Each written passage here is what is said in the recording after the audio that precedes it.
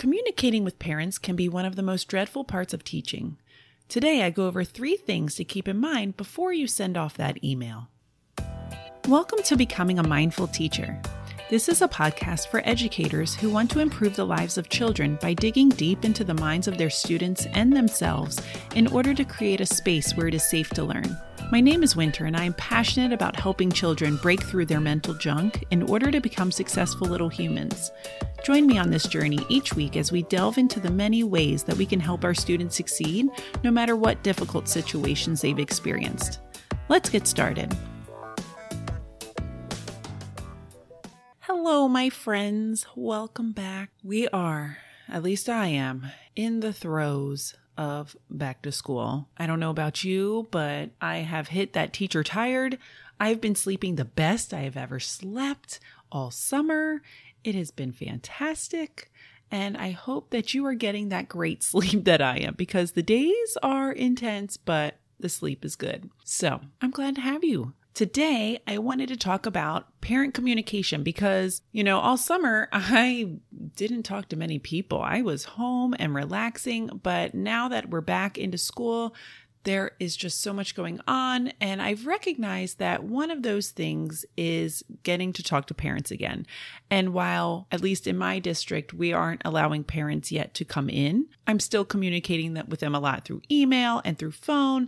And so I thought that would be a good topic to go over. And it brought me back to thinking about when I was an interventionist in my previous district. And as this interventionist, I was that person that had to call parents and tell them that we had decided as a school team that it would probably be better if we continued on in the testing process and went along to figure out if we needed testing to see if their child had a learning disability. And I just bet you can imagine having to call a parent and tell them that, hey, we think there might be something else going on and we may end up slapping this label of a learning disability on your child. That is not a fun phone call to make at all going into it. And I'm already, growing up with anxiety my entire life. Hey, you're about to give bad news, what I imagine bad news to this parent. And so many scenarios run through my brain. And they came to fruition as well. You call these parents and they could react in pure anger. They're angry at me because I'm the one telling them that their child isn't growing at the speed that we want them to grow in. And so it's my fault. And so they're very angry with me and they're giving me anger. Or I have definitely made a few parents cry. And that was never my intention. They take that as they failed. And as a parent, they failed their child. They did something wrong. They missed something. And now I'm the one breaking the news to them hey, you screwed up your child and now we have to do something to fix it. And that's not cool either. I never want to make them cry. But, and I don't want to say that it never goes well. There's a few parents that are super grateful when I made that phone call. They're yes, I've known something isn't working and I'm so grateful that you guys are seeing it too. And I'm glad that something's going to be done. So there's just all of these different ways that parents can respond to our communication, and you never know what you're going to get. But through that experience, there were 3 key points I wanted to go over with you so that parent communication can be easier on you as a teacher. So the first thing I learned through these communications with the parent is that the parent sees their child as an extension of themselves.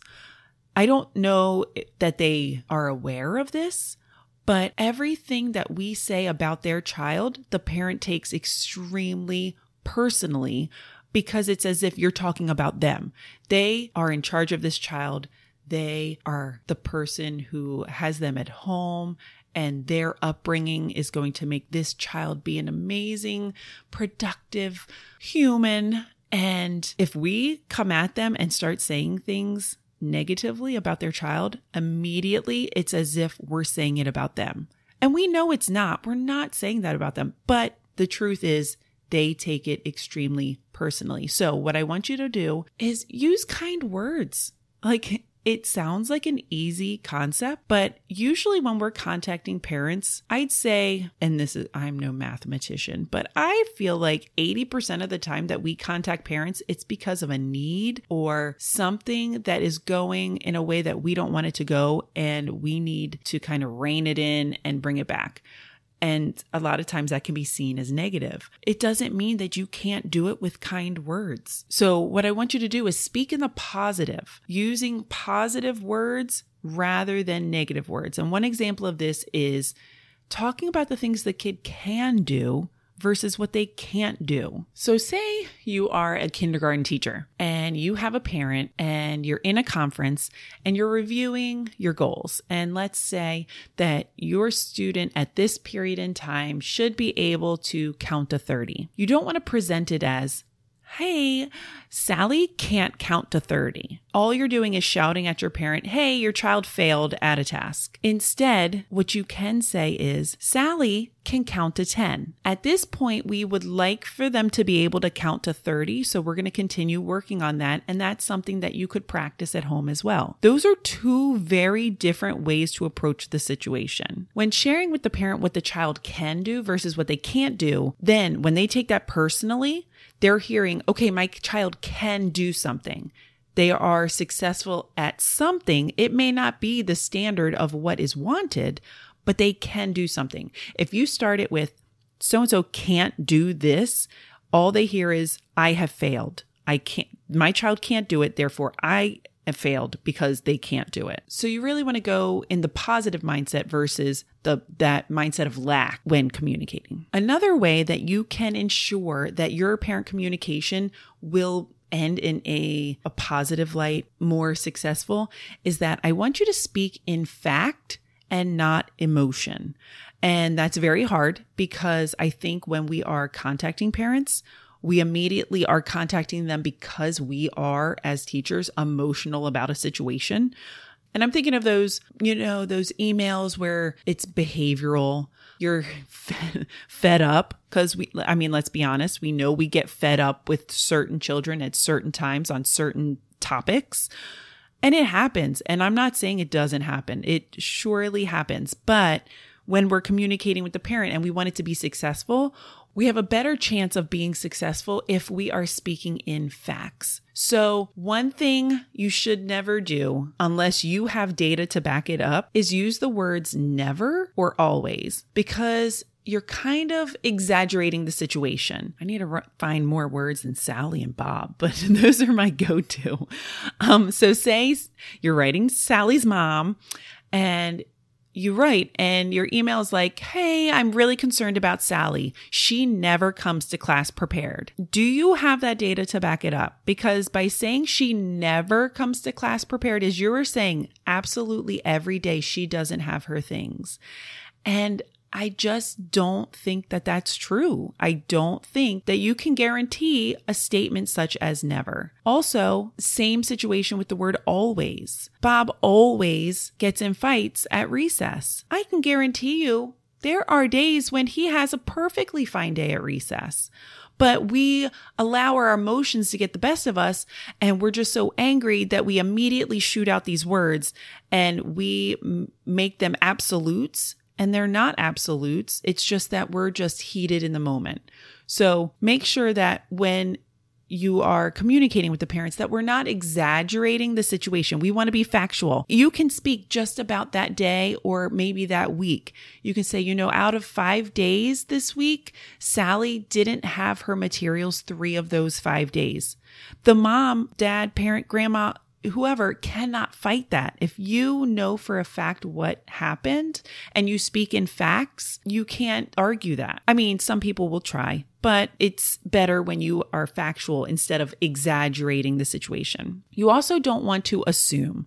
I see assumptions come up a lot when teachers are discussing how students don't complete their homework. If you're communicating with a parent and it's about homework, I don't want you to throw in an assumption that you know why he's not doing this. Assumptions could include laziness, that they don't care about the work. I've even seen some teachers assume things, like assume that a student didn't do the homework because the student hated the teacher. Oh, well, he just hates me, so he's just doing it to spite me. We as teachers cannot assume anything. We are only with those students I say we're only with those students, but it's a long time, but we are not with them all of the hours of the day. We can't assume what goes on at home ever. And I've talked about that in some of my fewer episodes about trauma. We can't assume how the child's night went. It could have been horrendous in our mindset, but we don't know it. So we don't have that compassion for them because in our minds, we're assuming the worst is about us. So please don't, in any communication with parent, make an assumption about what is going on. So we need to stick with those facts that we do know. And another thing I don't want us doing is blaming or shaming the student in any communication. It kind of goes along with being factual, but we can't place fault on any one person. When we communicate about it, we can just state the facts of the situation. This child did not complete their homework. We can't blame the parent. We can't blame the child. We can't blame the teacher. The parents want to blame the teacher because, oh, they gave so much homework. That's ridiculous how much homework they give. I mean, the blame does go both ways, but we can't control. Again, previous episode, if you want to learn about control and what we can't control, you can head over to that one. But we can't control a situation. We can't control the parents. So we can't blame others, only speak factually. And the last thing about parent communication that I am sure you have heard from many people before, but it is absolutely true. And I am one who falls into this category, and I know it, and I'm really trying to work on it, is calling instead of emailing. It makes the biggest difference when you call a parent versus email them. Emails can be misread. And I know this personally. I've discussed this at my own therapy when I talk with my therapist about, maybe some staff issues. So I'm having an issue with myself, but it includes another staff member. And I'm like, let me think of an email I had. An example could be, I got an email from a staff member and I walk into therapy and we're discussing my emotions about it. And I'm so upset about it. And he goes, okay, well, what did the email say? And I pull it up on my phone and I'm reading it. And it's like, I didn't receive the papers that you wanted me to send home. So I need those if I'm going to send them home. And he makes me stop and he goes, okay, is that how she wrote it? And I'm like, absolutely. I know her. I know that's how she wrote it. And he goes, okay, I need you to read that in a monotone voice. And I'm like, oh, okay. So I read the email in a monotone voice and I'm like, I didn't receive the papers that you wanted me to send home. I'm going to need those if I am to send them home. And he's like, do you see how that is very different than what you just read? And I groan, of course. But we as humans add emotion into emails that are possibly never there, because for all I know is she was laughing when she sent it, and she could have been like, in her mind, she's like, I didn't receive those papers. If you could get them to me, I'll send them home. It could be the same words that can be read in 3 different manners: happy, angry, and completely just monotone. So emails can surely be misread. I am definitely someone who falls into that category that has misread emails before. Oh, also, I'm also one of those people that will add emojis just so people know I'm not angry. Please tell me there are other people out there that do that, like the smiley emoji, the laughing emoji, because I fear that whatever I wrote would look angry if I didn't throw that little emoji in there. I know there's other people out there that do that just like I do. But anyway, that's if you have to email. But what I want you to do is calling makes such a difference.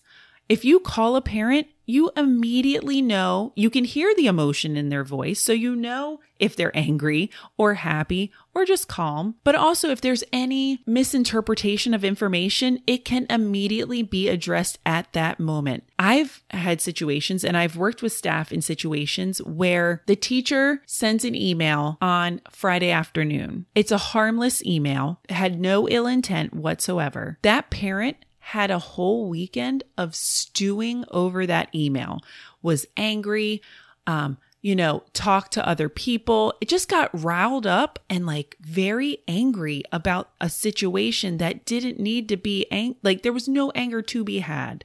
It was a very innocent situation. And the parent just stews over it. Like, even if it's the same day, they make up things in their mind. And as the hours go on, they just get so angry and it builds up in them. And then they shoot off a super angry email back because they feel attacked. Like I said earlier, they're taking it personally. They're feeling attacked. They are coming from their emotion, not from facts. And they just spew it all over you. Whereas had the phone call happened, they don't have that extra time to stew on what was said. They hear it in the moment. They can process it with you. You can hear, each person can hear the different sides of what is going on. They can hash it out at that moment.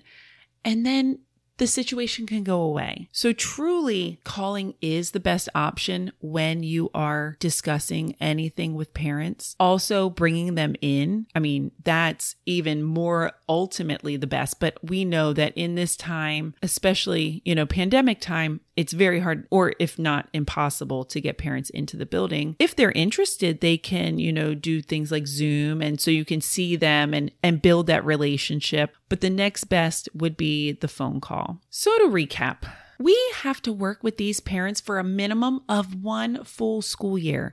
And for people like myself, who's in a specialist position or like learning support, we may have these parents in our lives for multiple years. Or you might have their siblings later on. So in a few years, you have a sibling. And you want to make sure that these parent relationships are positive because you will have to deal with them for at least a year, and it'll make your life so much easier if this relationship is a positive one.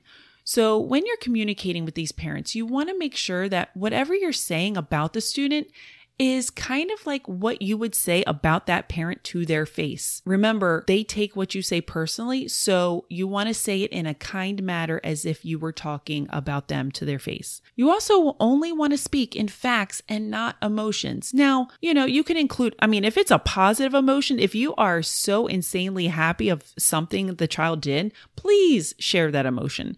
But I'm talking more about those negative emotions. The situation may make you super emotional, and then that'll come out in your communication, and then that makes the parent super emotional. But if you stick to the facts, then emotions are less likely to escalate on both sides. And when at all possible, call the parent.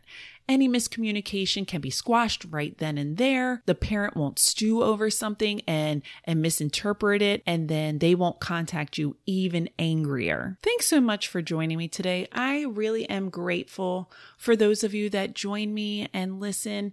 My whole purpose is to be here and help you improve and get through this teaching profession, because I know it's taken a great deal of effort on my part to improve and make it so that I can be successful. And I just want to be there for you.